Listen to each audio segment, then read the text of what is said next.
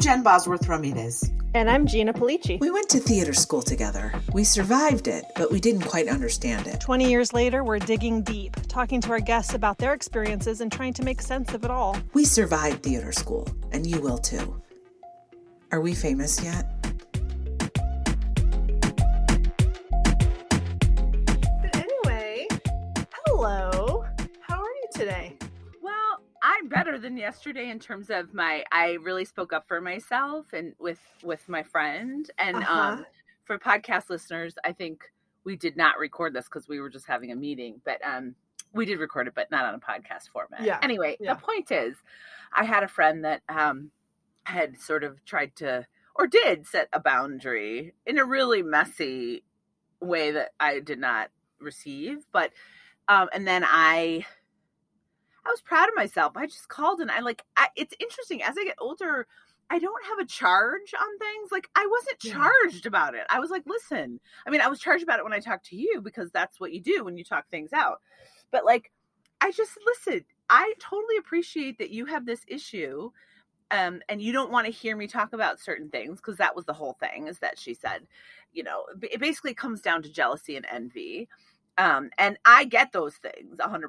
Believe me, if you listen to the podcast, you know that like for all of my theater school experience and until like maybe 4 years ago was spent basically living in one state of constant less than feeling and envy.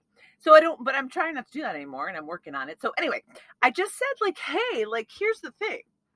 If you need to set a boundary, which it sounds like you do, to not hear about certain wins of mine, I just need you to know that that's going to really affect our relationship. And also I've spent, and this is the core, I whittled down, I'm trying lately to whittle down to the core issue. And so, because it just saves a lot of time in conversations.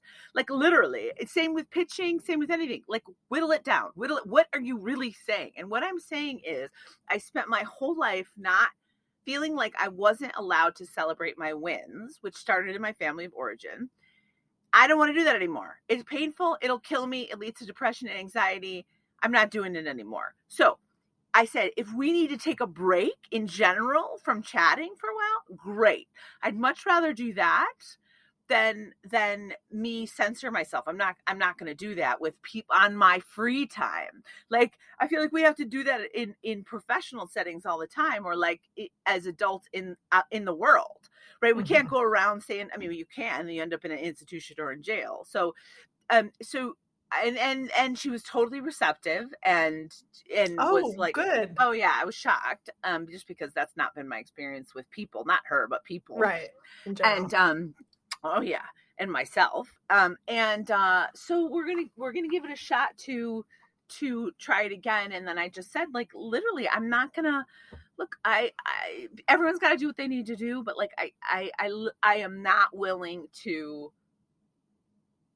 not share, to hide from people I'm supposedly supposed to be close with. Like, it's just not working. It doesn't work out. If it worked out, I would have continued doing what I did my whole life. Well, right. It works out if you're in a people-pleasing relationship where all you can get out of it is the satisfaction in any given moment of telling the person exactly what they want to hear. But of course, we've long discovered that is not a great long-term solution because it leads to all the aforementioned maladies. So good for you. Thank you. And not only does it lead to, you know, a certain inevitable death, really. Yes. It once I know that in my heart it doesn't work, I can't in good faith keep people pleasing because I don't have the evidence anymore that it actually does anything other than create depression. Like, I have that visceral experience. So I'm not the kind of person, and I don't think many people are, sociopaths aside, or psychopaths, that like can pretend. So I'm like not going to pretend anymore that I can function that way. It's just a waste of everybody's time. Yeah. And I'm about to say the world's least profound thing, but it's been profound for me because I'm just now like really getting to it, which is the thing that you run out of steam for with the people pleasing is just simply the fact that in the effort to please other people, you don't please yourself. And so it'd be like trying to fill your gas tank with like daisy petals, right, because somebody wants you to fill it. And it's like, okay, well, maybe it'll get somewhere for a while, but at the end of the day, you still need gas. Like, you still need to meet your own needs. You still need to be in charge of your own. I mean, that's it. You need to meet your own needs. And so the thing that ends up always underneath the people pleasing is, oh, I haven't met my own needs. And funny thing, the needs didn't disappear just because I wasn't, because I chose not to meet them. That's been my thing recently of like, I don't know how I was previously formulating my lack of willingness to take care of myself. I think I was formulating it as like being heroic in some way or being tough in some way, which it just completely isn't. It's just being afraid to like engage with me. And that's, hey, everybody, it's only you at the end. So might as well get cozy with you now and figure out how to meet your needs now. So I agree. And she received it well. So like, that's the best possible outcome. Yeah, she totally received it well. We're going to give it a shot, because I talked to you and then I talked to my other friend, and my other friend, it just, everyone talks from where they're coming from. My other friend was like, oh, you need to just cut her off. Like, you can't ever talk to her again. She's crazy. And like, you can't, that's enough. And I was like, oh man, I could, but like, and I can relate to that too. I mean, I can really, because what that person is saying is like, it's so hurtful, right? Because that's an instinct we sometimes have. Somebody hurt us, so they're dead. Yeah, and they're crazy. Like, write them off as bonkers, and you don't have time for it. Here's the thing. I think it's all a wait and see situation. Like, relationships evolve and change, and I don't want to like end the friendship right now. I mean, if this continued, of course, but like, I give people a chance, but like, yeah, it's so funny. What's so funny to me about jealousy? I'm always surprised when it's revealed to me in any way that anybody has any jealousy of me. Oh my God. I told Miles, my husband, the exact same thing. Gina, I said, it's absurd that because we think so low of ourselves that like, it's absurd that anyone wants anything that I have. I'm like, wait, what?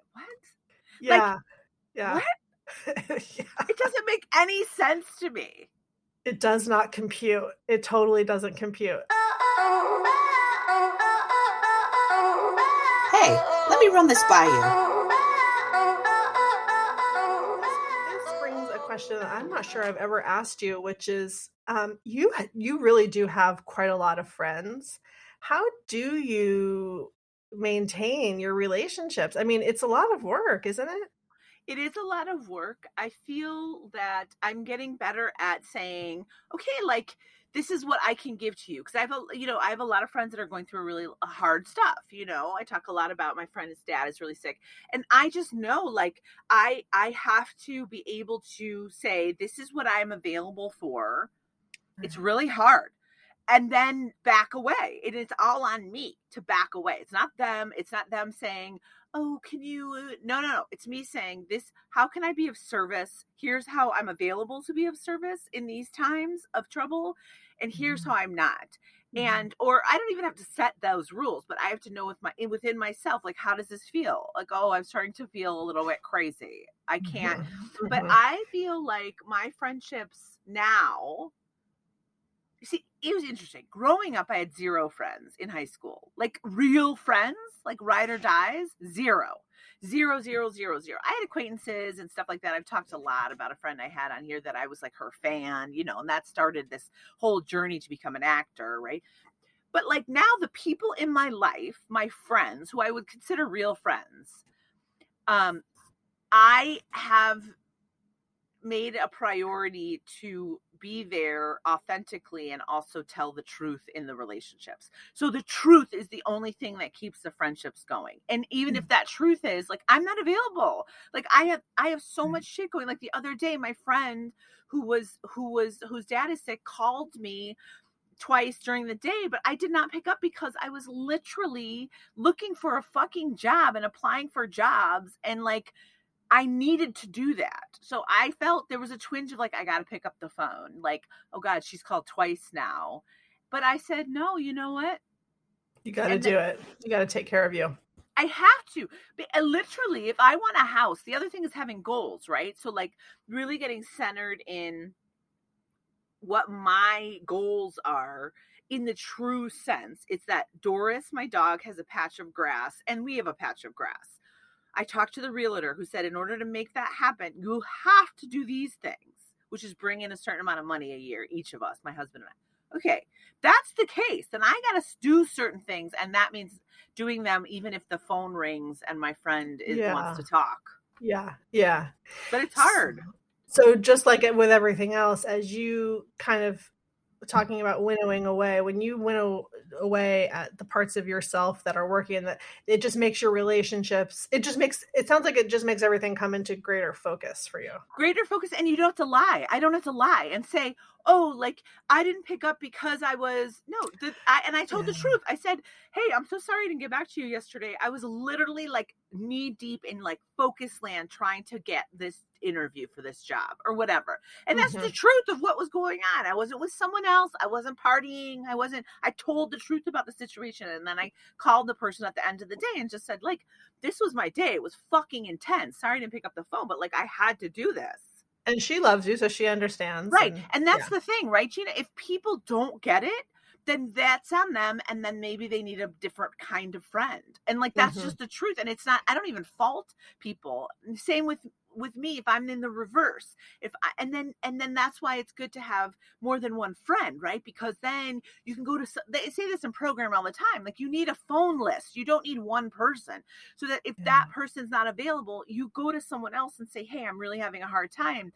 You have people in your Rolodex that you can call and say, instead of just having one. And that's what I did growing up, was like, you would either have one friend, or then it became one boy, right? One man that I was obsessed with, that was going to solve all my problems.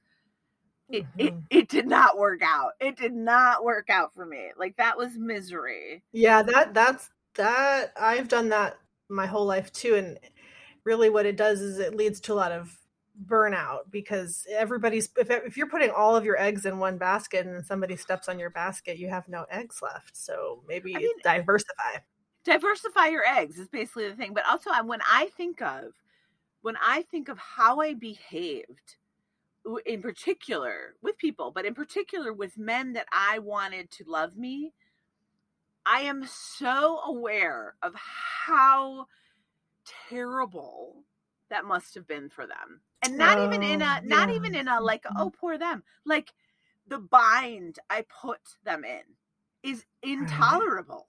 Like, no wonder they were like, I can't deal with, like, they were like, had to set a boundary of like, go away, because it's intolerable. How they couldn't take care of my needs, even if it was their job, which it wasn't. So I went to the wrong person to do the wrong job and only had one of them. Oh my God. No. Dude, that hit me. That's so real. I'm just flashing on, these sort of pseudo relationships, things that I was calling relationships that I had in college and right after, where I did that. I made that, the second somebody showed me one tiny iota of interest, I'm like, I'm in love with you, and we're going to spend the rest of our lives together. Yes. And what happened in 99% of these relationships is they're like, oh, cool, you want to have sex with me? Great. and you're not going to ask me for anything else. You're, because in my mind, I'm holding on to all of these expectations, but I'm never, ever, ever saying anything about what I need. I'm just sitting over here praying that you're going to call me. Oh my God. Or page me, as the case may be. Praying that, whatever. And like, to the point that I just had no awareness that this one guy who only ever called me at midnight I just had no aware. I just thought, oh, well, yeah, Right. he sleeps late. He started late this day. I mean, yeah, bless your heart. Like, literally, bless your heart. You couldn't see it. This is so embarrassing, and I'm friends with the guy now, Jonah, so I can say, I shit you not, he wouldn't pick up because he was smart and wanted space, right? I called him from work. I'm supposed to be working at Nicolas Cage's office, okay? That's my job. I'm paid for. And I think he tracked it, how many times I called in 4 hours. 89. Oh my God. Oh, and probably from times 3 to 89, you're just like, you fucker, just dialing it over like, yeah, oh yeah. Oh, what the hell? No, sick person. Sick person needs help. Especially when you realize after all these years that, I mean, you now have a real and true relationship with Jonah. He's a person that you love, whatever. But at the time, it was not about Jonah. Person, and also no person. It's about no person. It's about no person. It's just like me. I need you to feed me. There's this line in one of my favorite movies of all time is What About Bob? Yes. And there's this. I relate so wholly to Bob. One time he's talking to Dr. Leo Marvin. He says, "Give me. I need." Oh my God! I think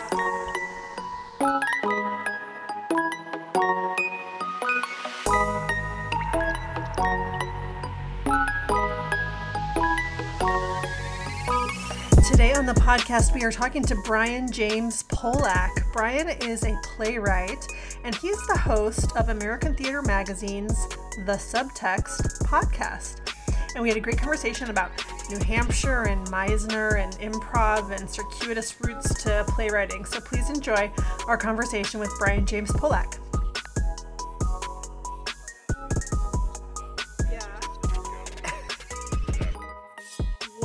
Whatever comes out. Well, as a person with a highly unpronounceable last name, I mean, unless you know me, I feel your pain. What is the pronunciation of your last name, by the way? Polici. I've said that to myself properly then. Cool. Yay! Oh, really? Are you serious? Before my telling you, you knew how to pronounce it? I mean, I think that was what I wanted it to be. Okay. It sounds cool. Oh, well, that's...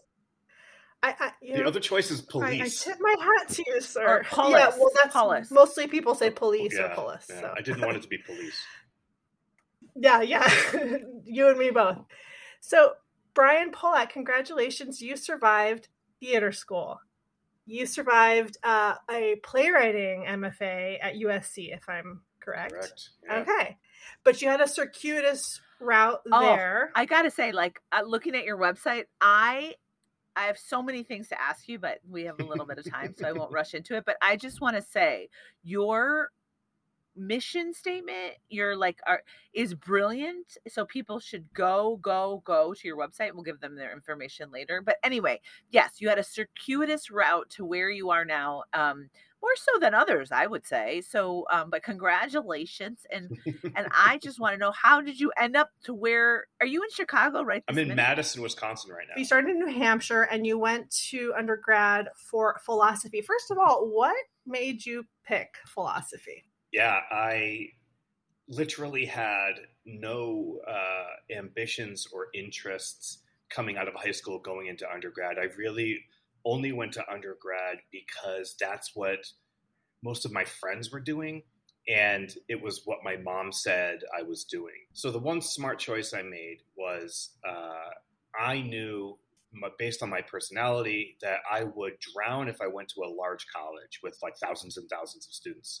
So the stack that I had included like the Boston University and New Haven, not Yale, but the University of New Haven, and colleges that were just like a little bit bigger. And when I pulled them all out and looked for small colleges in a city away from New Hampshire, I had one, and it was Marymount University in Arlington, Virginia, which is the DC area. And that's why I applied there. No other, I never visited. That's fantastic. Never went to see it, just applied.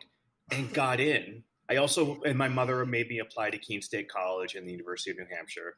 I got into all three, and I was like, I want to go to Marymount. Why? Just because it was away from New Hampshire. Sure. I had no clue what the college was like. And my mother said, fine, if you get a financial aid package that will make the cost equivalent to what it would be at, say, University of New Hampshire, then she let me go. And I did. I got the financial aid package I needed, and she let me go. And I saw the school for the first time when I moved into my dorm. Holy shit. Yeah. So at that point, what am I going to major in? Still no idea. I chose. Wait, that's what they should call philosophy. It's I majored in no idea. I still have no idea. So here's my reasoning. I, at that age, and for several years following, was desperate to have an identity of some kind. Like, who am I? And I felt very beige and boring. I felt like there was nothing interesting about me because I had no focus. I was not going to become a great athlete. I was essentially nothing from my own point of view. And I chose philosophy because it sounded interesting. I knew zero about philosophy. Nobody knows anything about philosophy. I still don't. But there was nothing about the sort of like academic approach to philosophy and studying it and learning it. No clue, didn't care, was like, I'm a philosophy major. And saying those words, I'm a philosophy major, is all I needed. Yeah. It's interesting. I think you're younger than we are, but there is this, okay, well, I'm just making shit up based on your lovely physical appearance and your snappy website. But there was something about the time period that I grew up in the 80s and the 90s of like this real vague sort of parents aren't that involved, because we've talked to so many people of this generation. Parents weren't involved, I don't think, in any of this other than you have to make sure you can pay this or whatever. Other than the financial part, there was no like figuring out with parents about who we were as kiddos, I don't think. And like taking the time. I don't know if you had that experience, but like it sounds like from what you're saying, your mom was mostly focused on the financial aspect, understandably. But like, I'm not sure that's the only decision that should go into a college where you're going to decide who you are as an adult. No. And I was so in the dark about this school that I received like the student handbook a month before, like during the summer before I went to school. And I'm thumbing through this handbook and I see that the president of Marymount had an SR before their name. And the name was like, I couldn't even tell the gender of the name, but it just said SR. I can't remember their name, but it was like a weird name. And there were pictures of nuns. And I was like, why the hell are there nuns in this handbook? And what does SR mean? And my mom is like, you idiot, this is a Catholic college.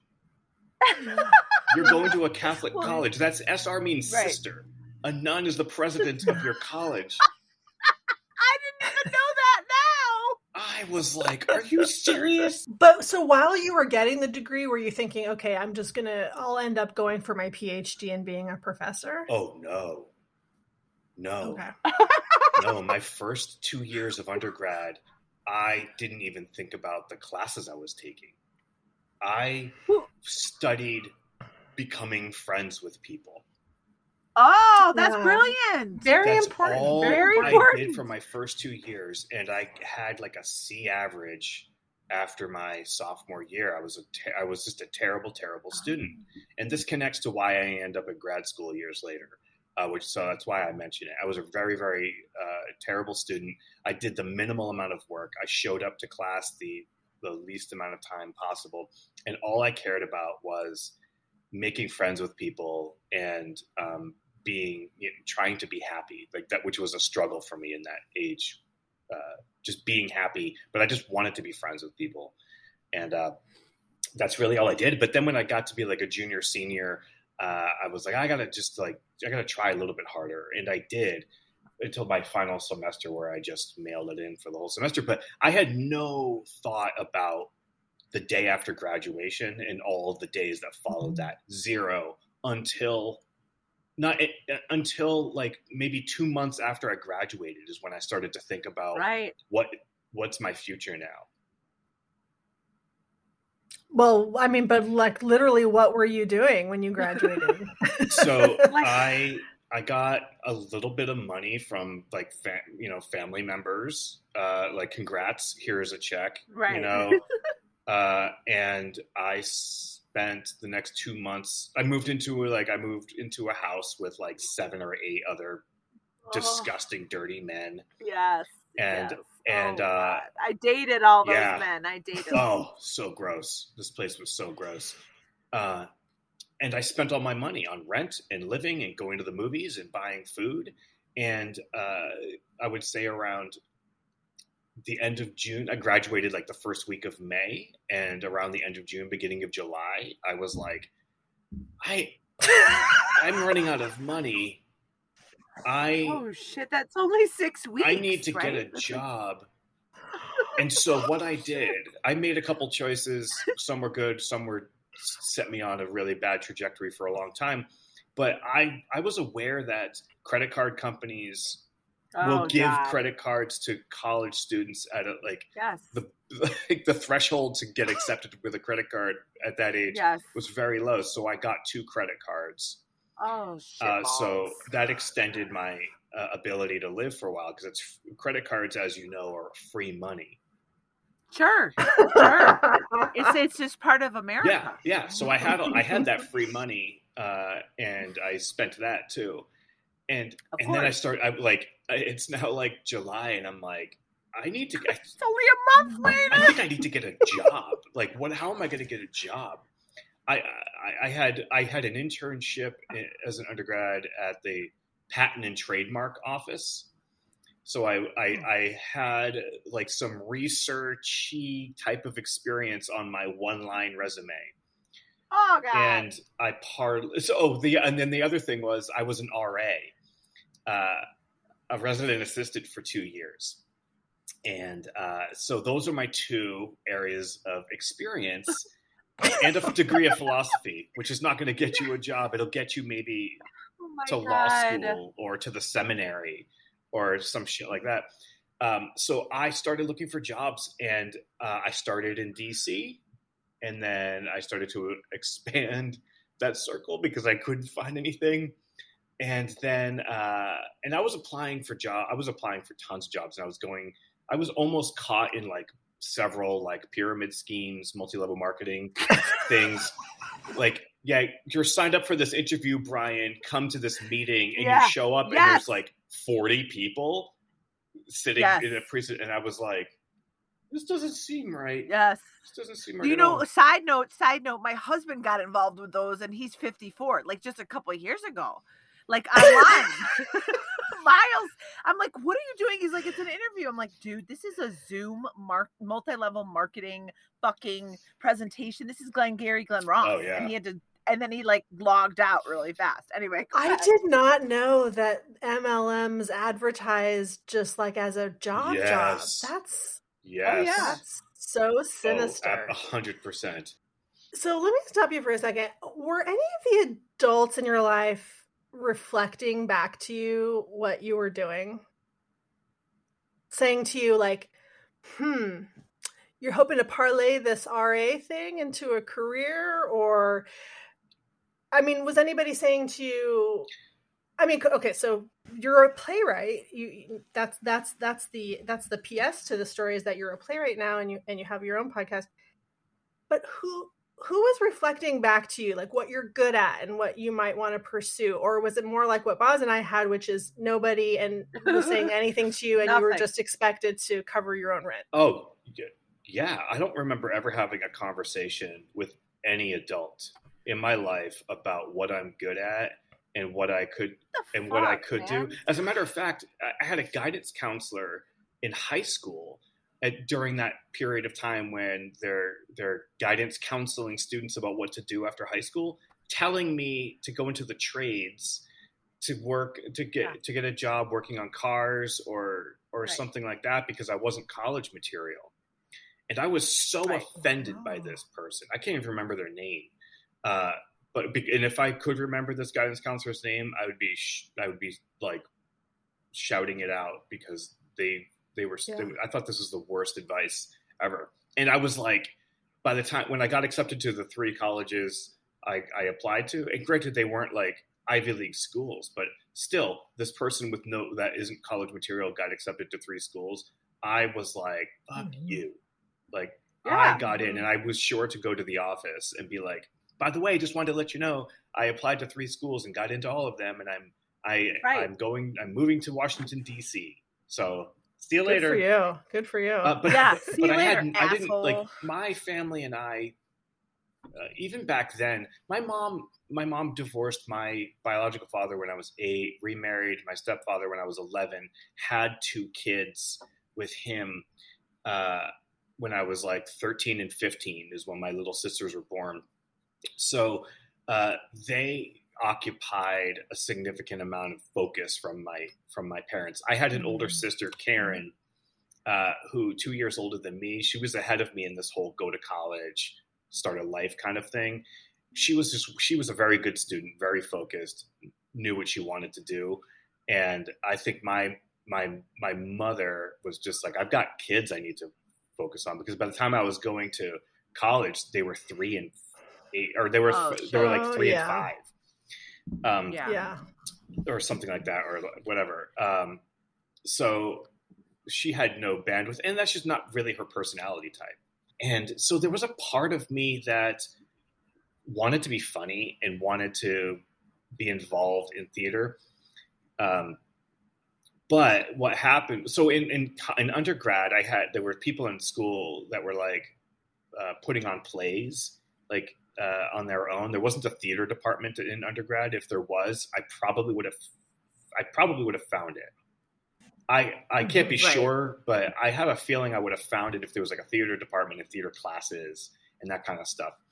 But I remember a moment when somebody I knew on campus wrote a 1-act play and asked me to be a tree in it. Fantastic. And I was like, that sounds like fun. So I did that, and I was like, this is kind of fun.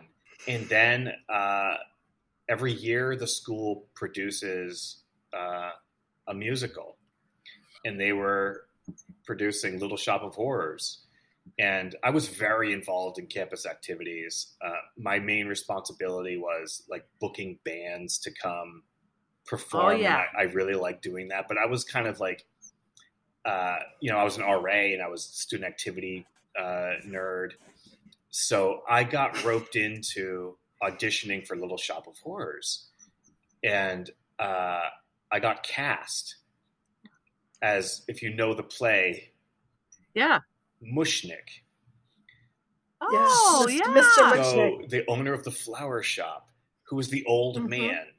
And I have a feeling the main reason I got cast as Mushnik was because his songs were just easier to sing. But the funny thing is, you were commenting on my age earlier. When I look a little bit younger than I am, and back then I looked younger than I was. So, and you were playing an old man. I had long hair. Like, I had long hair pulled back in a ponytail, and I had to play this old man, and they aged me with makeup and putting gray in my long hair. Of course. Because Mushnik has long, luxurious, curly hair, right? And it was a bad experience, I'll have to say, because of the process, but I very much enjoyed it. And but it wasn't the thing I was going to continue doing. So I'll stop there.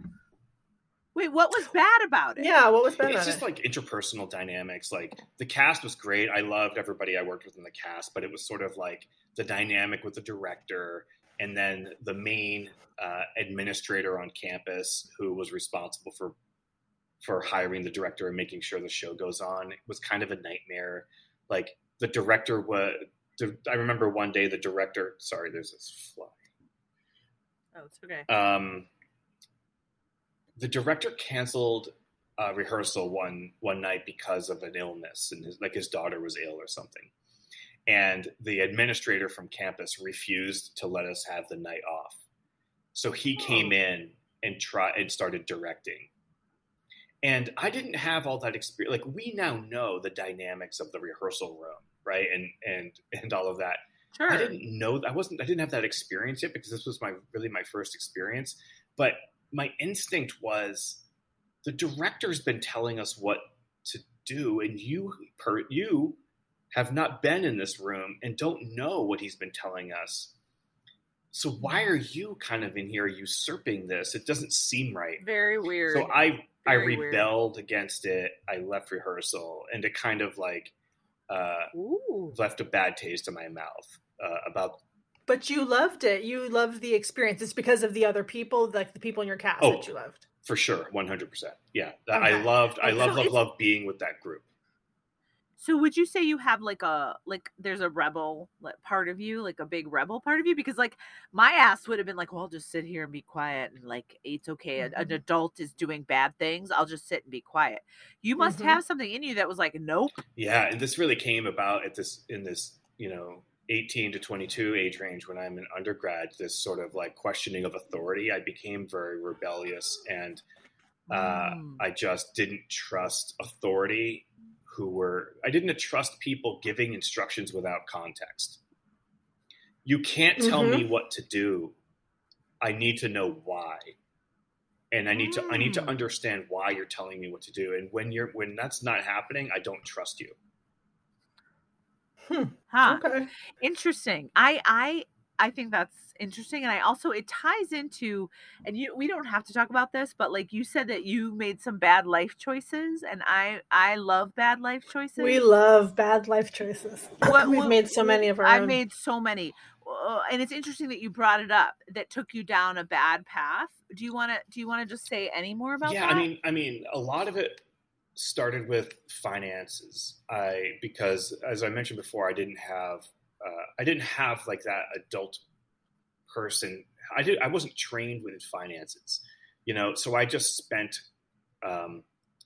naively and got myself into debt right away. And even later in my 20s, when I was getting jobs that paid more money, I spent everything I earned, because my focus was on living life. So every time I had another $500 in my account, I was like, oh, that's a flight to San Francisco for a long weekend to see friends.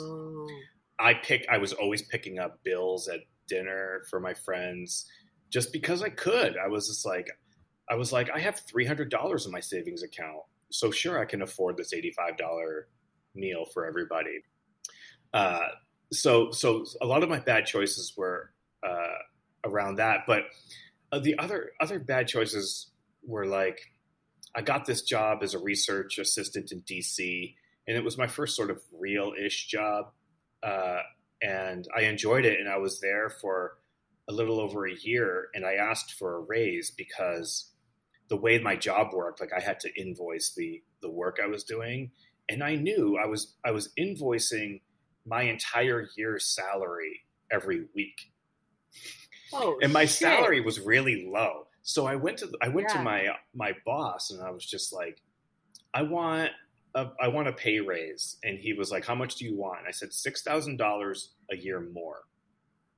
And he was like, no way, that's out of the question. I can give you $1,500 a year more. And I was like, listen, I know how much.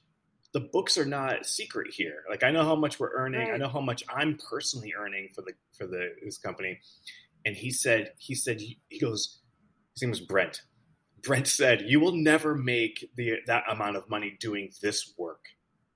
And I said, in that moment, without any forethought, hadn't been thinking about it, I said, I quit and I'm moving to Boston. But in this time period, before I said that, a key moment of my life that connects me to theater directly for the first time was I got this research assistant job and I started it and I was working it for a few weeks. I was going to work in the morning, coming home at night, going to work in the morning, coming home at night, hanging out with my friends on the weekends, repeating over and over again. And I did this for a few weeks and I was just like, wait, is this life? Is 45 years of this? Rinse and repeat? I can't do that. Like this is terrible. So I had this existential crisis, and I said, I need to do something. And the other part of it was, do I know everybody I'm ever going to know? Like, am I only going to date the people how do I meet other people? Is this the entirety of my world? This job and a series of jobs, 9 to 5, and then here are my 20 friends for the rest of my life. Like, no shade to my friends. Loved them. But I just had some kind of instinct for more. So I thought about that experience in undergrad in being in a play. And I thought about my friends in high school and my friend Corey. And I was like, you know what? I think I'm going to take an acting class. I think that would be fun. And I would meet new people because I don't know anybody involved in this world at all. So I took an acting class, and it was a Meisner class, which was jumping into the deep end. But I was amongst a group of people who, like, it was like, I don't remember how long the class was, but 10 weeks. And then we would re-up for another 10 weeks. And the group kind of stayed together. So here I am with a group now, and we're learning this acting together. And I never understood Meisner, but I realized I had an aptitude for what we were doing. So when I drew the line in the sand, said I'm moving to Boston, the things I was losing were my friends in DC and this acting class. But I was like, it's a sacrifice I'm going to make because I just feel inside that I need this. And so I said to my acting teacher, I said, do you happen to know anybody in Boston that teaches what you teach? And I can just sort of pick up what we're doing. And he said, nope, I do not. But what you should do is take improv. And that piece of advice that I took changed the trajectory of my life and to where I am right now as a wow. And so what do you think that teacher saw? Why improv for you? Like, why that? Why not say, hey, you should go to, Boston University for acting? I have no idea. I didn't have the ability to see myself. And I never did have the ability to see myself as an actor. I wasn't aware of what improv was. I think maybe vaguely, I think the British version of Whose Line Is It Anyway entered my psyche at some point. So I had a very small idea of what the concept of improv was, but I didn't really know what he saw. No clue. But a couple months later, I was living in Boston and I was looking for improv classes, and I found an improv theater that was just starting a school. So they were booking their very first class ever. And I signed up and got in and worked through the 6 whatever levels of this improv thing. And when it was done, the theater was auditioning for essentially like a B team. Like, they had their main stage group. They wanted a second group to do touring shows, to do off night performances. And I auditioned for it and got in. So that's, the advice to go seek out improv and taking that advice changed my life. Getting cast in this improv group, that getting cast and starting to perform is what really changed the trajectory.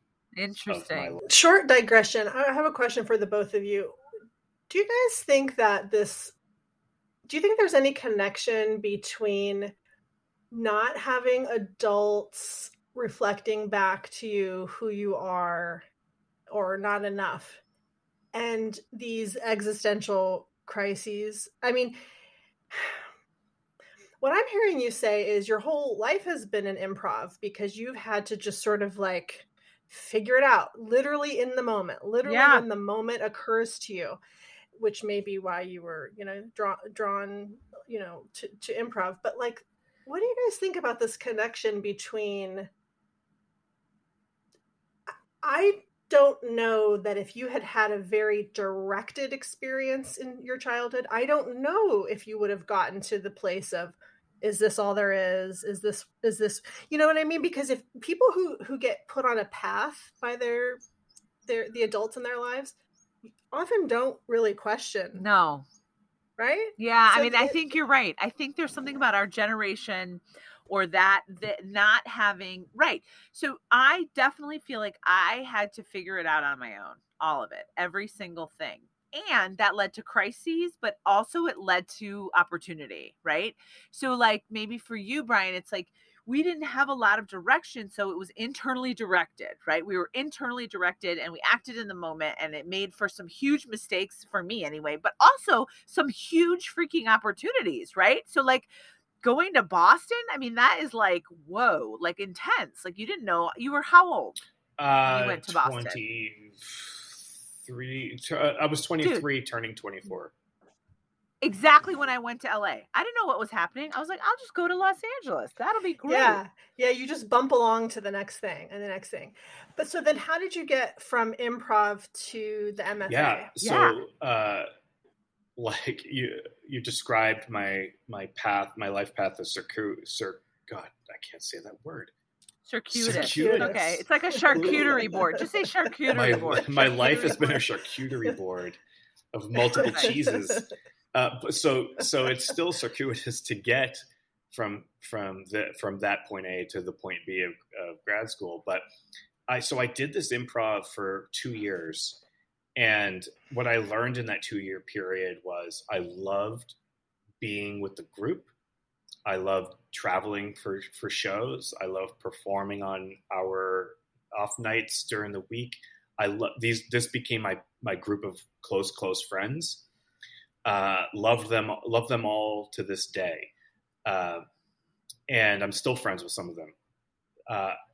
But what I also learned was that my Achilles heel of inability to sing was coming back to haunt me, because musical improv and song parodies were a big part of what this improv theater was focused on.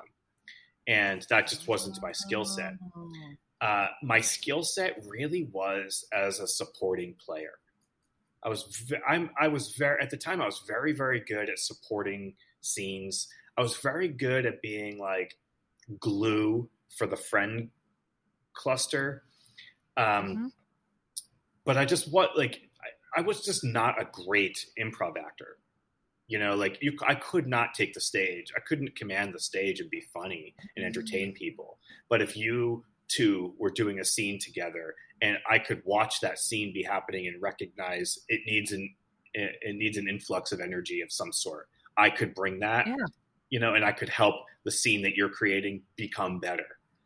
And that's a skill set that plenty of people have, right? So I wasn't like an in-demand type of person.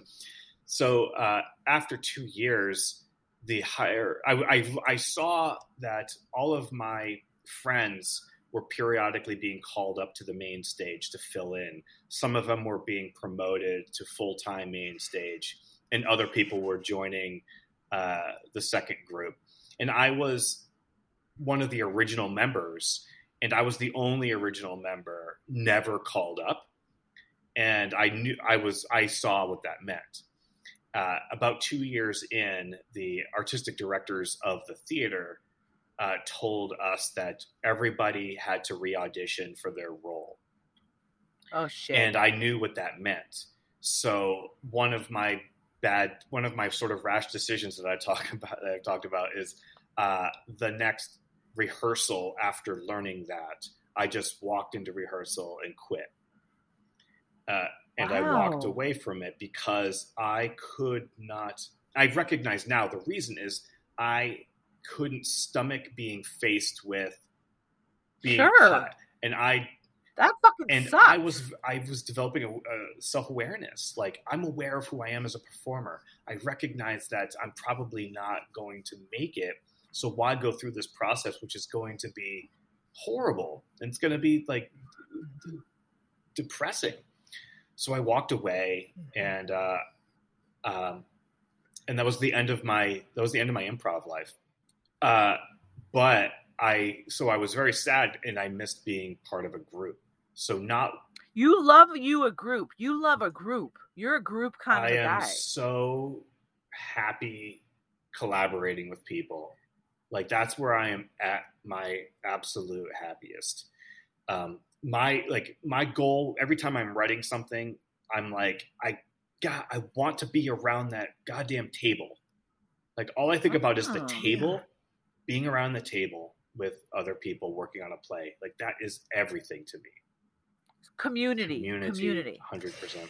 And yet you did pick a pretty isolated, I mean, obviously if you're very, obviously the goal is to be a playwright who's always being produced, and that where you're always going to the theater where they're producing your play and you're available to continue working on it. But that doesn't happen for every I became a playwright who's never produced. So it's like, it's like so sad. Right. But the reason I ended up as a playwright was after the improv experience, not long after I left the improv, people that I met doing improv or starting a theater company cast me in a play. So it was like, now I'm like studying, I'm performing a play, and now I'm helping run a theater company and producing theater and part of the acting ensemble of the theater company. And so that was like the next few years of my life was doing this. And so I didn't really have the experience of auditioning and having the life of an actor. It was like I was cast. I was just cast. But like the self-awareness that I talked about earlier, doing improv, came back to haunt me again. Because I never studied theater, I never felt comfortable performing. I was always in my head. I was never inside the character. And I was performing in a two-hander titled, it's called The Sugar Plum. And lights open on me, lights go down on me and the other. So I'm like on stage from lights up to lights down. And I remember performing one night, and it was like one of those things where it's running for 3 or 4 weeks, in a small black box theater. But I remember performing, and one particular night, I'm doing my, I'm going over here, I'm picking up the newspaper, I'm doing all my blocking, I'm reciting my lines, and then there's a track in my head going, what the hell does this play mean? Why are you doing this? Why this newspaper? Why are you saying these lines? I had philosophy. Is that philosophy? I don't know if I think it was actually more literal. Like, I did not understand the story, who my character was. I understood nothing. And it gave me so much anxiety performing. And I did a couple more plays. And I really enjoyed being part of this company, and I would have kept going forever. But people started to age. The two founders who were married together were having a child, and they moved to Ohio. I took over being the artistic director for a minute. And in this time period, I started to write because I knew that for a couple of reasons. One, I just knew that acting wasn't the thing, and I still had that emptiness I needed to fill, and I still wanted to be part of this art form that I was starting to love. But I also at the time met somebody who was a writer, and I started to meet writers for the first time. And through them, sort of started to understand what craft was. Like, I met a lot of very serious writers and writers who were making their living either as writers or as writers/teachers. And it was like inspiring having conversations with them, and just the concept of craft just really made sense to me. So I decided I think writing is the thing I want to do. And I started to do it. And when I started to do it, I'm now at this point in my 31, 32. I'm in my early 30s. And I'm like, I think this is the thing. This might be the thing. Light bulbs were going off, and I never would have gotten there had I not started at improv, gotten into theater. And so because the reason I was writing plays is because I was performing plays, and I wasn't a reader. I wasn't like reading books and short stories and poems. So that wasn't what was motivating me or what I was inspired to write. Wow. So I'm here. So go ahead, Buzz. No.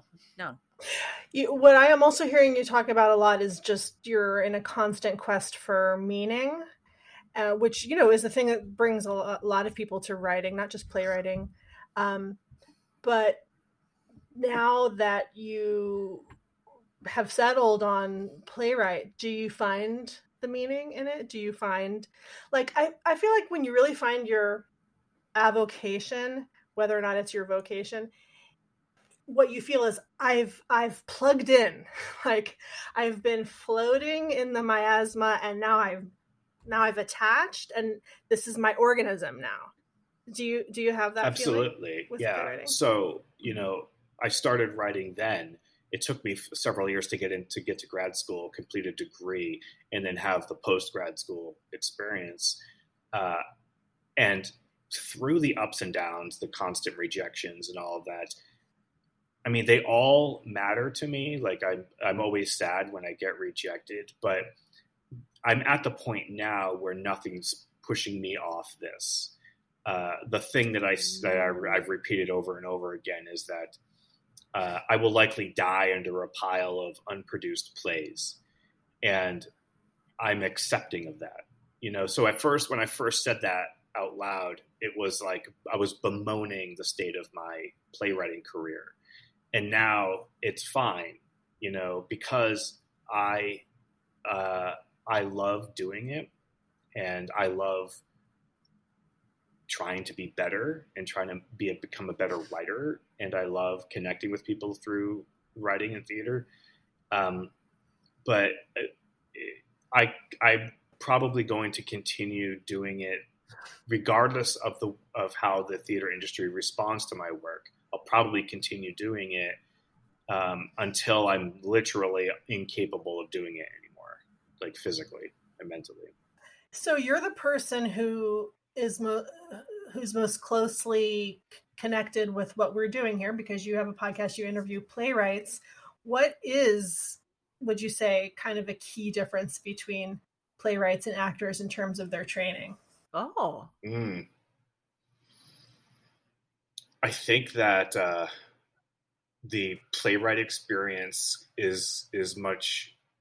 It seems much more independent and isolated than the actor's experience, because as I am understanding the actor, I am not an actor. I didn't go through theater school as an actor, but the way I'm understanding it is there's very much more of a cohort mentality where you're experiencing the traumas together. Like you're having your own independent experience, but you're in this group, and the intensity is shared in a way that with playwrights, the intensity is not as shared. It's not. So you don't have the same thing in a playwright program where you feel like, oh, we all, went through this battle together. Yeah. I mean, I definitely felt by the end of my program was 3 years at USC, and I had a cohort of 3. And by the end of that 3-year program, because of specific things that went on during our 3 years, I really felt like I went through a battle with my cohort, and we survived in the end. Like there was this feeling of togetherness and to sort of like journey.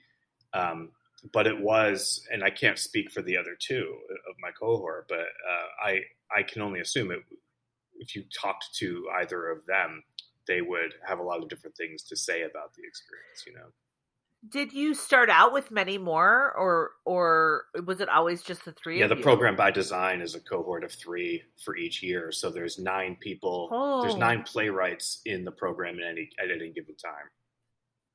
Wow. Did you interact with the acting students? Oh, yes, definitely. There was I think in my first year and my second year, we had shared classes. So I think in my first semester, I had a shared class with the first year act. So it was like first year and first years together in a text analysis class. And then I think that same year I had a class, the first years plus second year actors in another sort of text analysis class. And then in the second year, I had a class with, I can't remember what year actor program it was, I can't remember if it was the first or second or third year actors, but we had another class that was about generative work, about collaboration and creating work together. So over the course of 3 years, I had 3 classes with them, and the program not being particularly large, you're always around each other, and when you are trying to put together like a quick first reading of a script before you submit it for something, those MFA actors would be the ones you'd reach out to first.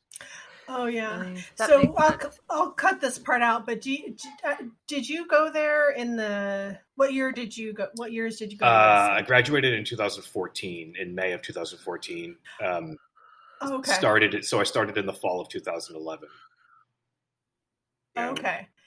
Oh, so so does that mean you're much younger than us, or did you have I'm 48 right now. Break?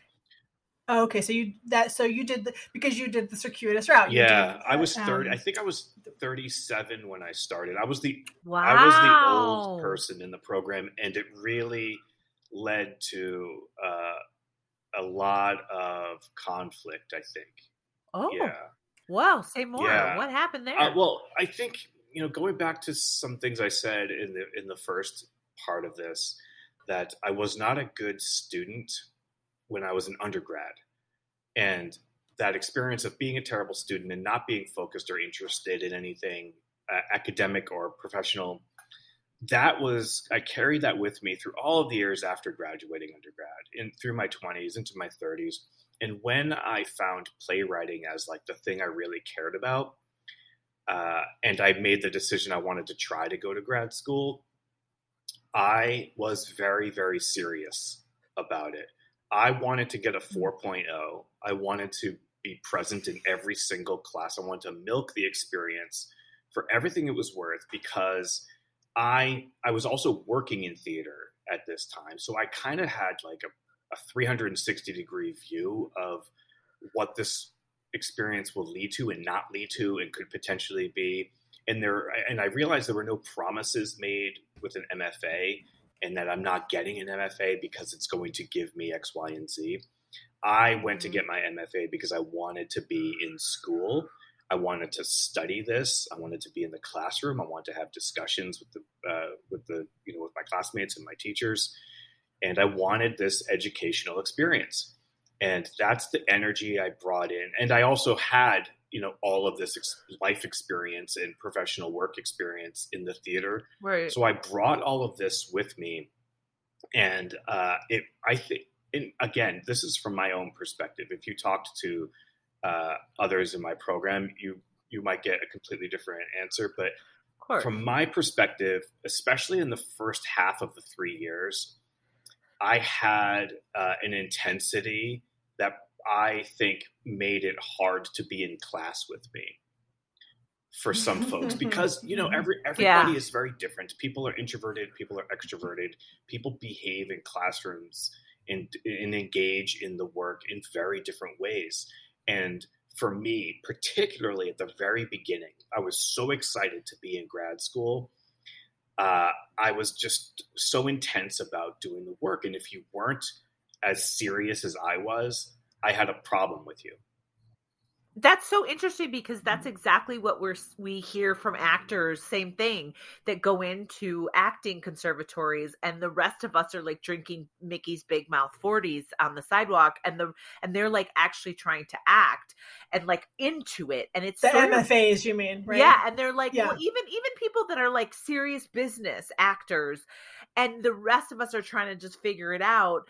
I could see how it would be really fucking annoying to be like around people who maybe don't have their shit together.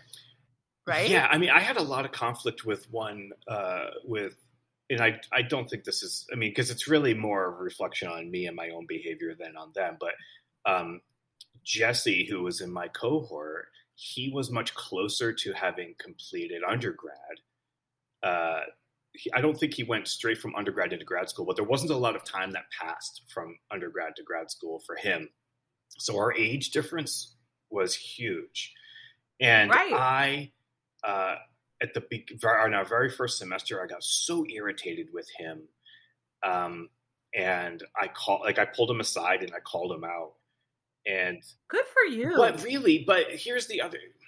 In the moment, I was like, good for me. And I was doing what I felt like I needed to do. And I thought I was giving a gift to Jesse. But sure. in yeah, I know what you're talking about. I know exactly what you're talking about. In retrospect, who gives a shit? It's none of my business. Everybody's on their own journey. Let anyone do what they want to do to get through it. Like. Okay, I guess, yeah. And I guess what I say good for you is the fact that you did that instead of passive aggressively acted out shit during class, which is what the rest of us would have done. I mean, I would have done. Instead, you took the person aside, like, look, great. Granted, it was probably, whatever. But I'm glad you did it instead of like, we're just an asshole in class, because that's what most of us did, really. Yeah, well, I tried not to be, and I'm not the one to say whether I was an asshole in class or not, because I could have been. I could have lacked the awareness to know whether or not, from somebody else's perspective, I was an asshole. But I really tried not to be. I tried to just be in charge of my experience as much as I possibly can. Because ultimately, what I came around to by the end was that, just to use Jesse as an example again, he's a good person, right? Like, that's the most important thing for me. Like, and like, he's not a bad person. He's a good person. And that's why I in retrospect, I come around to, like, what is it my business how somebody else decides to, participate in class or not. Well, that's interesting. It's interesting because, like, I do, it leads me to the question of, like, mentorship and, like, having older people in our lives and younger. But Gina had brought up the point of having, like, a mentor that's younger than you. Didn't you, Gina? So I think we need mentors that are younger than us and mentors that are older than us. And he maybe was a mentor, like a spiritual guru in some way for you because he pushed your buttons and shit like that. But I wonder if we asked Jesse what he thought, because people have someone pulled me aside on set once when I was young on ER and said, what the fuck are you actually doing? You're like behaving poorly. And I was mortified and also hated their guts, but really they saved me later. I'm just saying. I'm not saying you did that for Jesse, but you could have. And I was like, oh, it was clunky the way they did it. My feelings were hurt. They also caused me to not lose jobs in the future. Just FYI, just throwing it out there. Anyway, so yeah, So here's my question about USC, just like a technical question. Like, when you applied to this program, this playwriting program, is it one of those things where they pay for your thing or you have to pay, or how does it work? Yeah, that's a great question. It's a little bit of both. So I was entrenched in Los Angeles by the time I decided to go to LA. So applying to grad schools around the country wasn't really an option for me. I kind of ended up just zeroing in on USC for several reasons. One, a year earlier, I had met Luis Alfaro by producing one of his plays at Boston Court, where I was working. And I was only a couple of years into being a playwright when I watched this, experience with him having a play world premiere, and the way he interacted with staff and actors and the entire production crew was really sort of like motivating to me to want to be like, he's a very generous person, very warm, open, like he will listen to anything, you know, and he had a way of dealing with people that I admired. And I learned that he taught at USC. And it started to put this idea in my head that maybe I want to go to grad school, because I wasn't particularly interested in film and television, which is what brought me to LA in the first place. So I was also, you know, in a marriage at the time. So I wasn't the only person with an opinion on the matter, but I looked at all of the area programs, UCLA, Cal Arts, and I even sort of looked into San Diego a little bit because they have such a great reputation. But with the parameters of not moving anywhere, staying, you know, where I'm living, and I needed to keep my full-time job, which was a humongous factor. None of these programs were really built to accommodate people working full-time. So I kind of kept that to myself for a bit. But I just settled on USC. And so I'm like, I'm going all in on USC. USC, because of its physical location and that Luis was teaching there, and the money situation, to actually get to the answer to your question, was pretty good, like much better than like Cal Arts, for example, which is like, I don't think any money came with that program. It was like all loans and cash to pay for that education. And I'm like, I'm not really willing to do that. So USC, you for 2 years, and I'm not sure what it is today, but back when I went, you're a TA for 2 years in your second and third year. And the amount of money that you earn as a TA essentially offsets the costs of the program. And in the first... What did you TA? I always theater history classes. So like you're TAing essentially the first 4 classes in a series of theater history classes for incoming undergrads in the theater program. So you're teaching the Greeks, you're teaching, you know, all the old shit. So that's kind of the money situation. I, however, still took out loans because you need money to live. I did it kind of like, I wasn't particularly smart about it. I maintained a full-time job, 40 hours a week throughout the 3 years, including when I was teaching. That's amazing. Oh my God. Were you on crack cocaine? I, at the time, did not consume any alcohol, did not do any drugs. I was just, I don't know, adrenaline. And you were just on fire. And it was terrible. It was so unhealthy. It was literally 5 a.m. Go do homework and writing, etc. And depending on the class schedule, either go to day job or go to class, come back, go to day job, maybe go to a night class, depending on the schedule. And then my job was very, very generous with my schedule, and I lived very close to work, which was helpful. They allowed me to stretch my schedule however I could 7 days a week. So I really was, when class was in session, when we were in semester, I was working 7 days a week because I was making up work hours on Saturdays and Sundays. Sure. Which meant I didn't do a lot, especially in the first year, a lot of bonding. I didn't do a lot of like extra activities on campus because I had to GTFO and get to work. Yeah,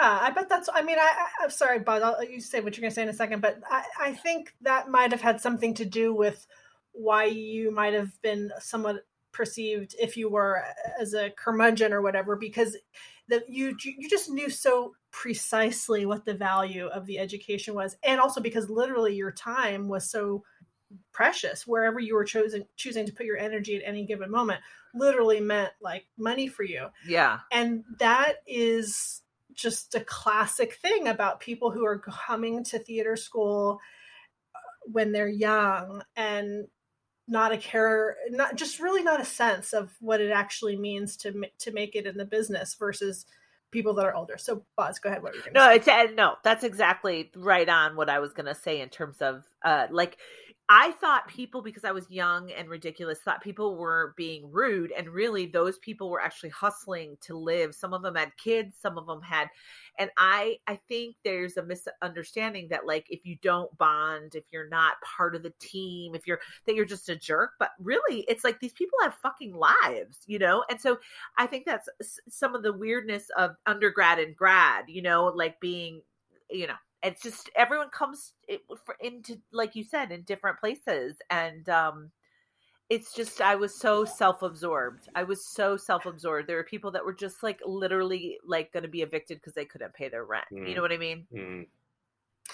So how did it work with the curriculum? The practical part, did you get to produce your plays? Did you workshop scenes? How did that work? As part of the program in your second year, you have like a fully produced workshop that is essentially with the undergrad theater students.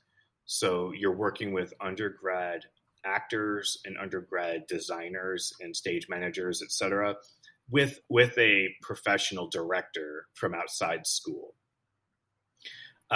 And that's because I had a friend ahead of me in the program who, when I was a first year, she was a third year. So I already knew a lot about the program and the dynamics of it and what to expect. So I knew that the second year was like, that really is your big production that happens for you in the 3 years. And I already at this point had like an opinion and feelings about how younger actors are thrust into positions that are way outside of their demographic, particularly with age. And I didn't want to have that experience. So I ended up writing a play for age appropriate actors. And I didn't use a play that I was already sort of writing for a class or like potentially my thesis, because I think in some ways, because I was older, I was thinking about characters who were older too. So I didn't want to have middle-aged, like a cast of middle-aged folks. And I wanted to get something out of the experience, and I wanted them to get something out of the experience. So I wrote a play about teenagers, to give them characters that they could really sink their teeth into. That's literally what Eric Bogosian did. Yes. When he was getting his degree. He did the same thing. And also, you know what? The word that keeps coming to mind for you is strategic. Oh, yes. Dude, the shit was strategic. Like, I think that comes with age and experience and like hard knocks is we learn, at least I'll speak for myself, how to be more strategic instead of just throwing shit around and seeing what sticks bumbling around. So you were a more strategic student. So how did your play go with the team? How was it? Again, depends on who you ask.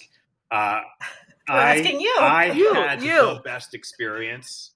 I loved my cast. I still love them today. I love my director. Still, like, we maintained a friendship after this was all over. I just loved the experience so much. It was a play about runaway teenagers and them finding like the found family that is created when they are out in the streets trying to survive. And it was the best experience so much. I would. What's it called? It's called, what is it called now? It was called Tales from Tent City when I did it back then. And now there's sort of like what sounds like a bit of an esoteric title, but it's now called Dance and Crawl and Sing and Fall. and the title comes from, in the play, it's a play with songs. So there are like, I remember like maybe like 7 songs. One of the characters is like a busker. And so the title now is a lyric from one of the songs in the play. So yeah, I love it. And I ended up having, just a side note, the opportunity to workshop it with other college age students over the years at 2 other colleges. And that's really just sort of super fulfilling. And I really enjoyed that. The thing that's sticking out to me about the first part of our conversation was this, you were talking about finding acceptance that you were going to be buried under a pile of your unproduced plays. Now you have published plays, just not produced plays, if I've got that right. And it's very timely that we're interviewing you this week because of what just went down with the Blacklist, opening up their services, such as they are, to playwrights. And so the kerfuffle, for people who don't know, is that most playwrights have their plays on New Play Exchange, which has a flat fee per month for hosting your plays in your profile. And the Blacklist, as far as I understand, although Franklin Letter came out and maybe made some clarifications, but it's $30 per month per script. And Brian James, you have a lot of plays on New Play Exchange, so that would be completely exorbitantly expensive for you. So I'm really curious to hear what your thoughts are about the whole thing. Yeah, well, it is really sort of like a collision between capitalism and art in a big way. And Franklin Leonard might correct me, but it seems like the Blacklist is a business endeavor, right? So you have to look at it like a business endeavor. There is a profit to be made. There are employees, right? There are people to be paid, et cetera.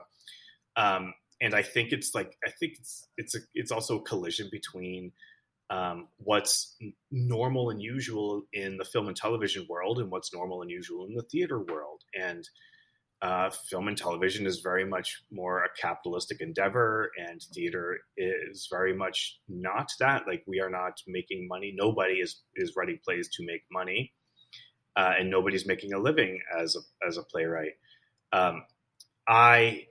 So with that said, and I followed this discussion online and read a lot of what Franklin has said about it, and I think he's a very good representative for this project that he started, and I think this project has been, for screenwriters, really kind of wonderful, because before the Blacklist, there were very few sort of open access channels for people to have that feeling of it's a little bit more democratized for a screenwriter to get seen. It's an opportunity, but there is costs to it.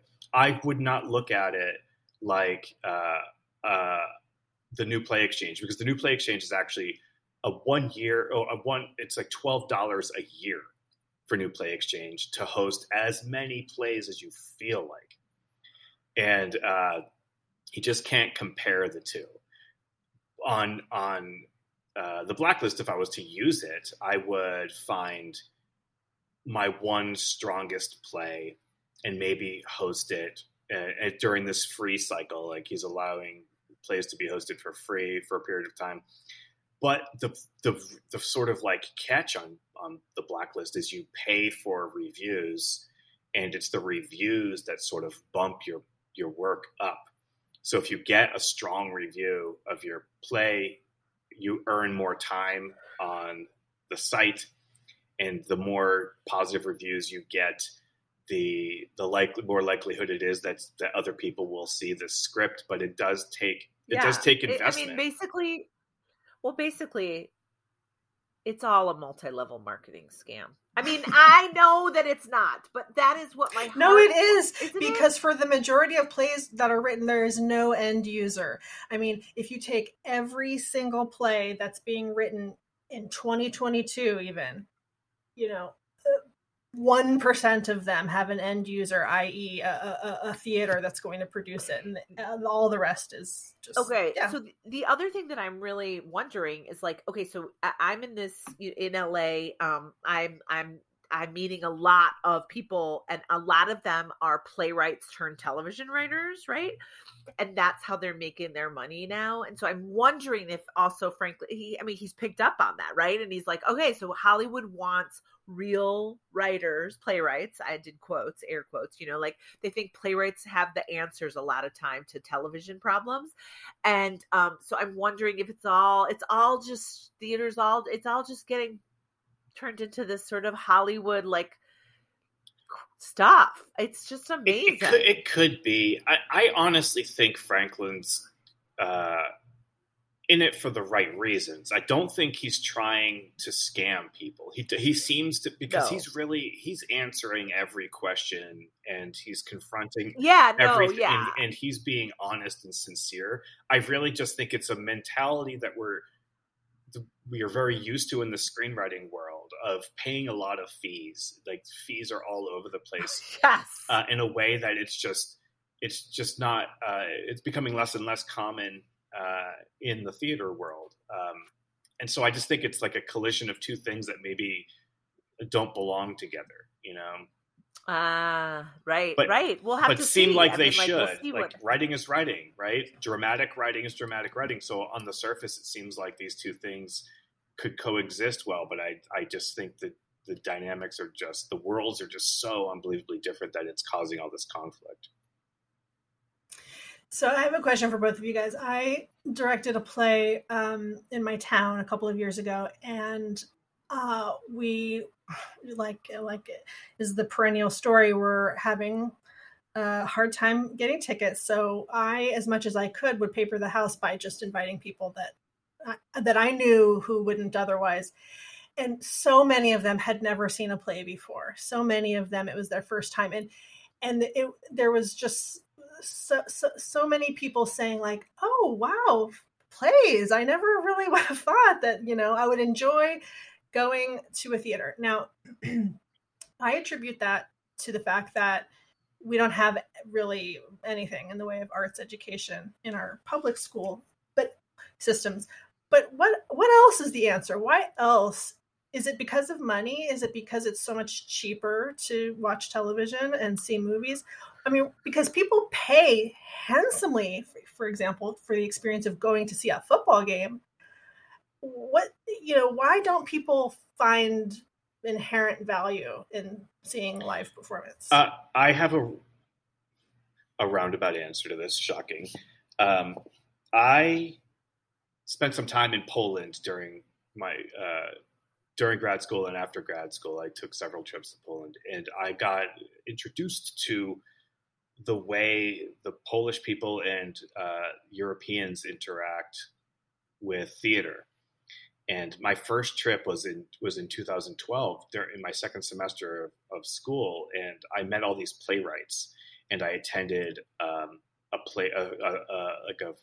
theater festival, all these amazing Polish productions of plays, and it is like we're talking about, like just a moment ago, we were talking about how the film and television world is colliding with the theater world. I think comparing the way the public interacted with theater in Poland with the way people do in the United States is like you almost can't compare it because it's just so unbelievably different. It's part of the cultural fabric there.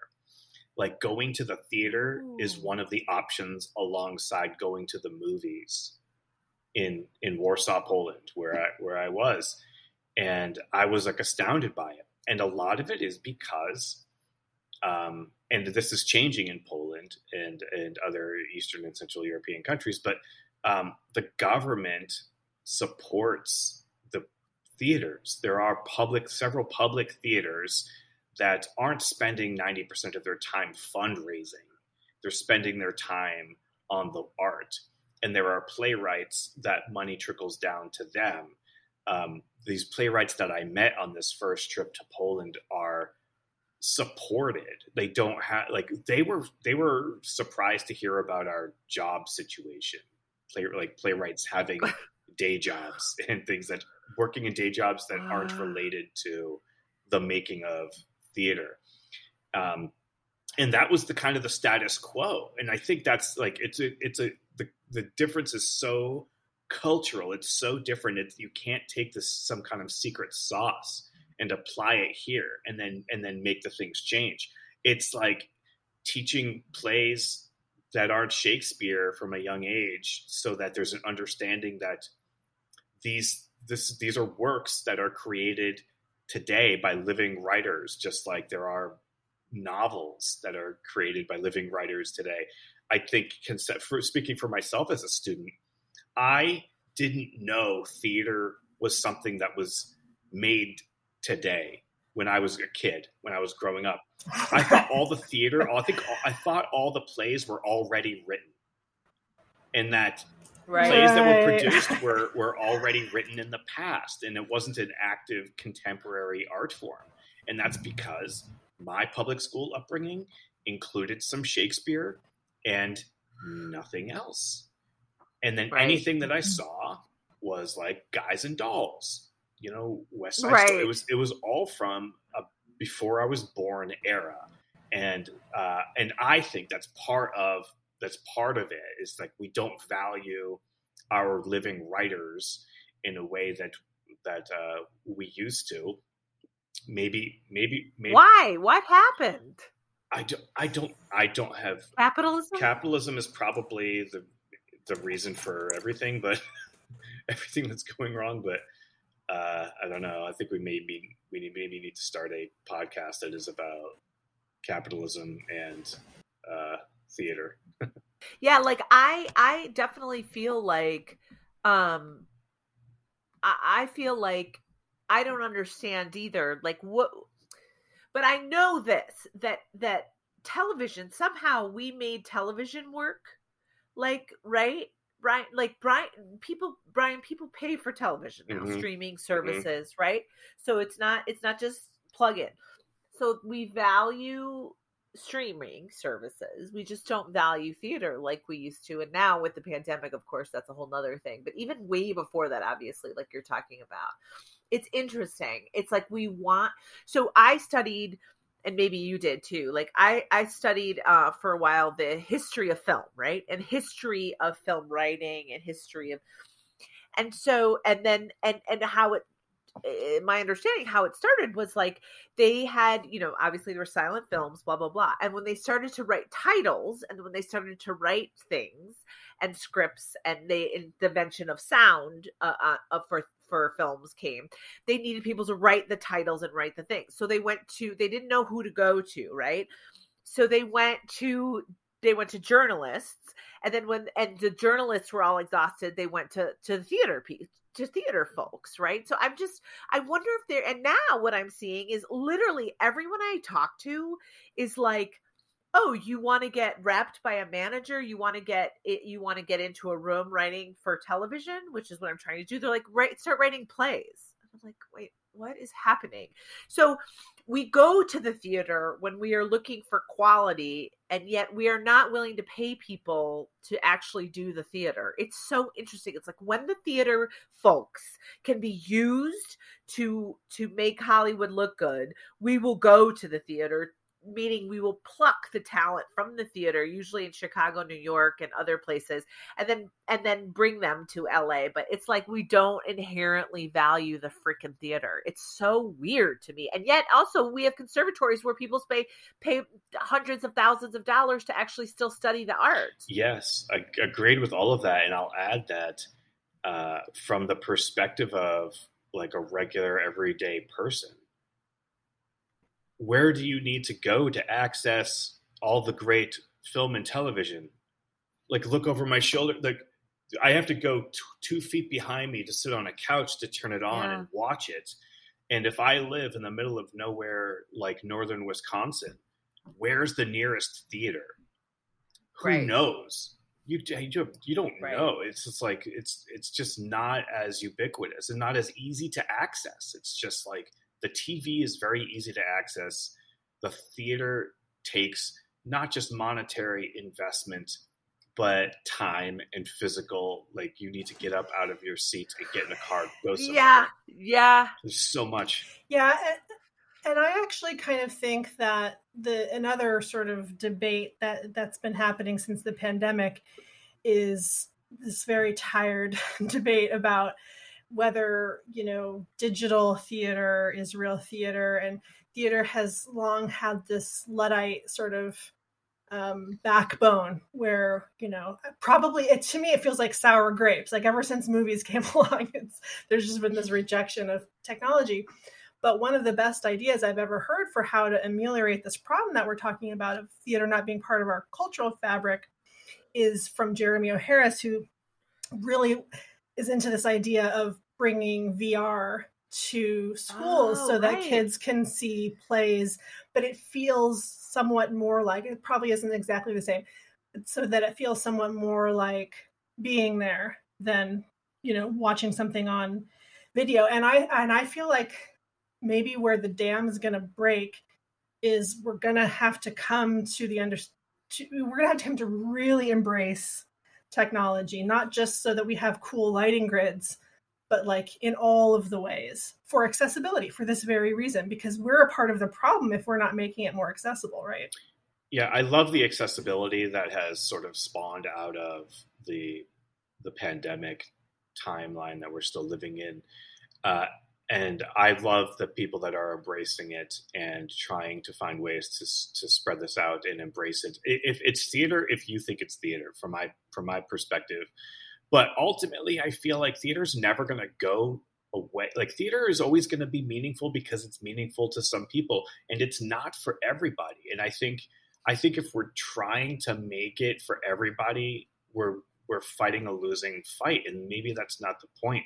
I think the point is to keep an eye, start locally.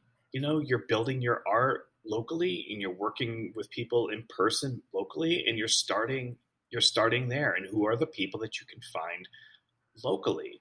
And then that's your base. And then you can build out from there. You can use VR, you can use, all kinds of digital theater to expand outward. But I think if you maintain a focus on the local ideal, then I think you can be okay. But it's just, theater's just never going to be this money-making thing where everybody's going to be able to live a sustainable life, because it's not for enough people the way that film and television is for millions and millions more. It's so interesting. So I wonder then about the necessity for theater schools.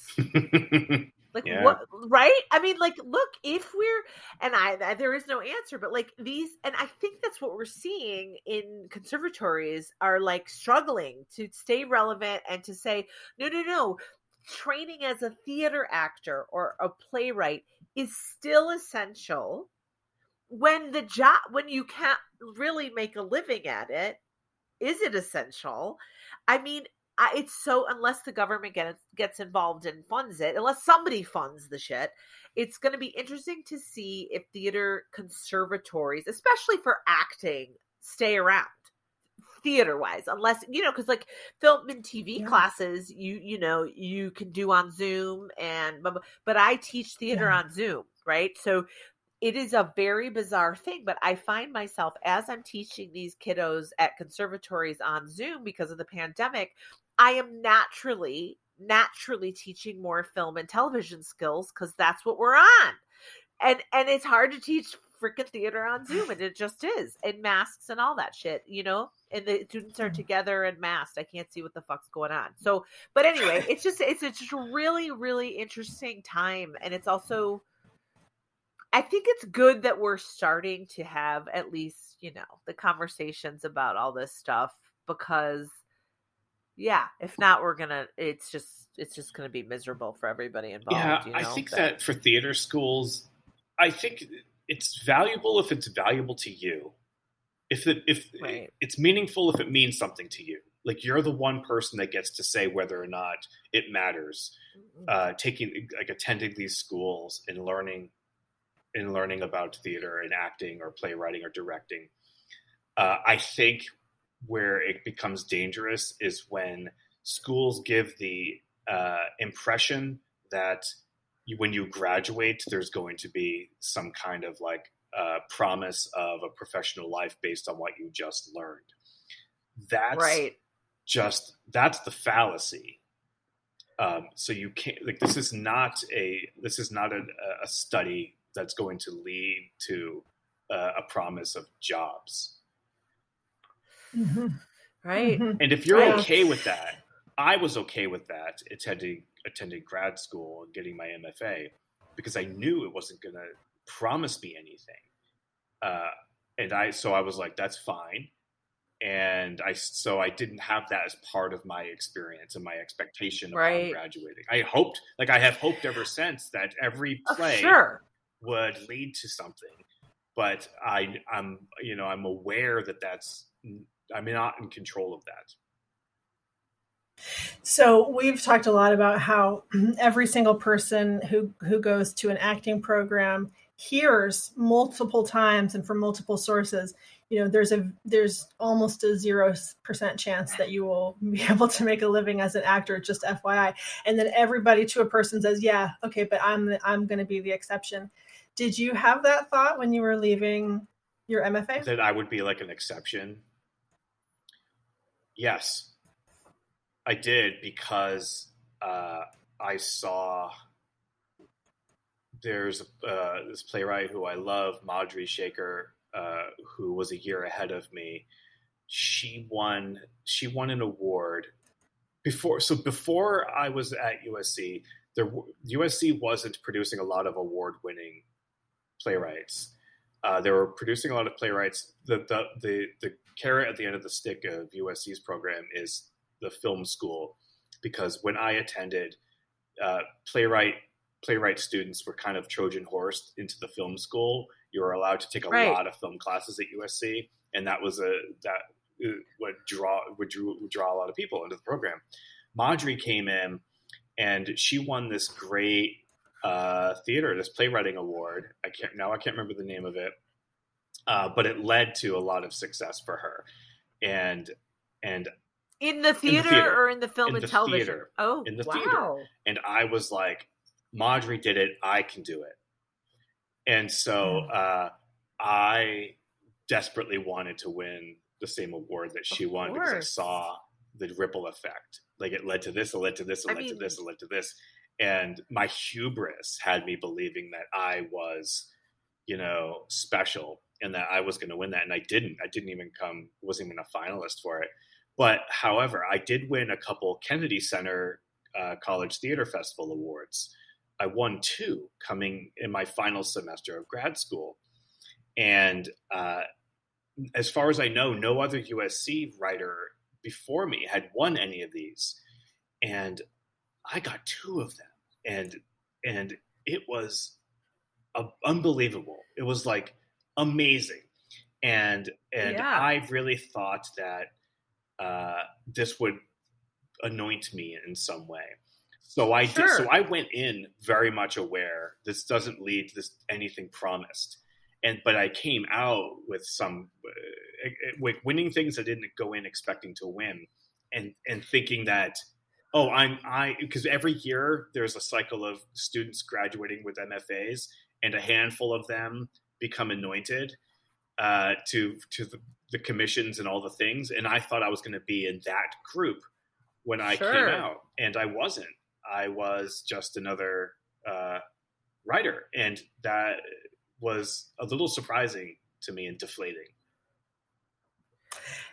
Go ahead, Boz. I was going to say, I just have to say, I was so touched hearing that you won those 2 awards. I mean, it's cool that you won them, but I think a deeper meaning for me is as human beings, we must have the hope that we are the exception, or we wouldn't do anything. I wouldn't do anything. So like I have to hold, we're so desperately clinging, especially in the arts, I think, and entertainment worlds, that we are the exception. And maybe in everything, like when we're diagnosed with something or when a loved one is. I love and will stand behind people that think they are the exception every time, because it's like part of what is so beautiful about being a human being. And the only thing that keeps me going sometimes is hearing these stories. And anyway, whatever. That's just what I thought when you were talking, was like, of course, like we need Yeah. Yeah, you're right. No, it's part of our design. It's built into our, wiring, because otherwise, why would we keep going? So, but Brian, what is your understanding of what has been the disconnect in terms of people wanting to make your amazing award-winning plays into productions? I mean, there are a multitude of reasons, and I think some of it is I'm not right. Like, I haven't written the right play at the right time. Like, the plays that I've written just aren't landing with people. I'm not as good as I think I am. And sometimes the plays that maybe are good enough it's just so hard to find the right eyes to get your play in front of them, that my plays have just, I'm not represented. I've never been represented. I've been hustling on my own all along. And like you talked about, you described me as strategic when I was in grad school. And that's kind of like, I kind of like cringe a little bit at that word, but it is the right word. I try, like, I follow every opportunity I can find. And I follow through whenever I can, and it just, I think the biggest reason is because I just haven't written the right play at the right time and gotten it to the right person. I don't believe I'm a good writer. I know I'm a good writer, but I also know that there are a million good writers out there, and I know there are a lot of great plays that don't see the light of day. This is one of the things I've learned doing the podcast, is that there are so many playwrights writing and working and trying really hard and just not getting there. I also think that the history of theater has been the majority of privileged white cisgendered men, and I've been coming up at a time when the industry is trying to push back on that and not just elevate the same people that it has elevated for generations. And is that a contributing factor? Probably, but it's not one I'm complaining about, because I understand, and I understand. Right. So I guess I can ask you because you seem like a really open dude. How do you work with you personally? And there's, because how do you reckon with that? Like, how do you say, like, I'm a good writer and maybe it's not my time, so then what the fuck do you do? Like, I literally don't know. What do you do? Yeah, well, I don't feel entitled to anything.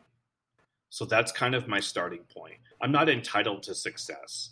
I'm not entitled for this next play to be read by the Pulitzer Committee or be produced on Broadway or be even given a Zoom reading. I don't think I'm entitled to any of it. And because that's kind of my starting point, it makes my ability to just continue working a little bit easier. What I care about is writing the next play and just doing the best I can with it. And then where it goes, I can control like so little of it. And part of my journey to get to this point of view, because I haven't always been, like this, is thinking about the concept of success and what success means, and how, and this question comes up a lot in my podcast, like, what is success to you?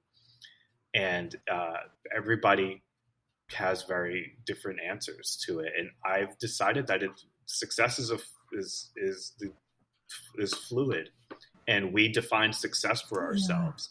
And if I'm going to say the only way for me to be a success or my new play to be a success is it needs to win a Pulitzer and go to Broadway, then I'm setting myself up for a lot of sadness.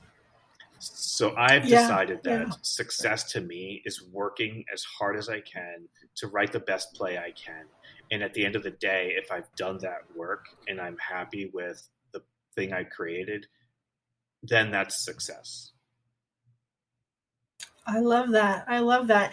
And I'm going to go out on a limb and make a prediction that either later in your life or, God forbid, posthumously, people will discover your work and they'll come back and listen to this podcast and they'll say, he said it right there. And the reason I'm saying that is because that stance you're adopting of not feeling entitled is truly the only stance to have. Like, it's like the only way. If you don't have that stance, you're doing something wrong. Because and I just love that it's like, I think you said it. We got to start somewhere. And I think, like you've said it, we always talk about it on this podcast, but like it's an inside job, right?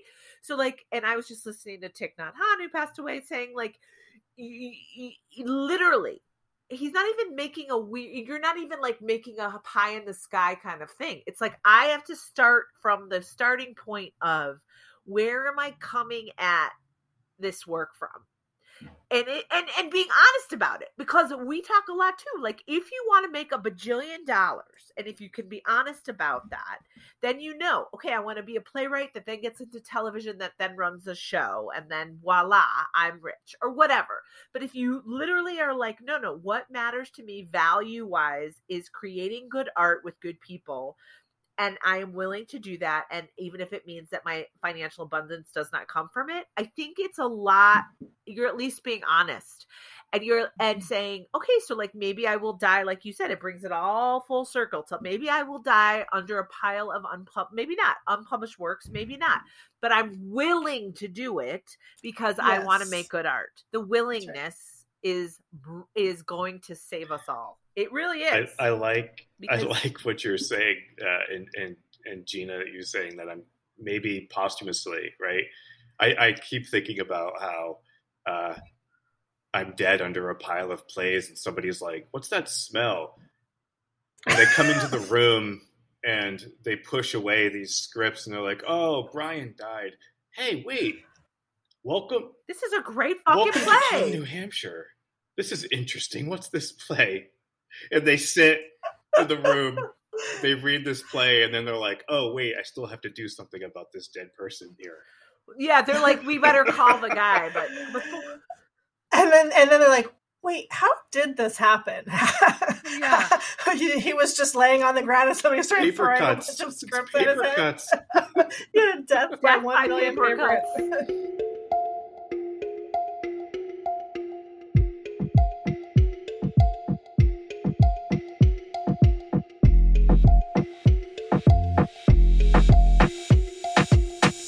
If you liked what you heard today, please give us a positive 5-star review and subscribe and tell your friends. I Survived Theater School is an Undeniable Inc. production. Jen Bosworth Ramirez and Gina Polici are the co-hosts. This episode was produced, edited, and sound mixed by Gina Polici. For more information about this podcast or other goings-on of Undeniable Inc., please visit our website at undeniablewriters.com. You can also follow us on Facebook, Instagram, and Twitter. Thank you.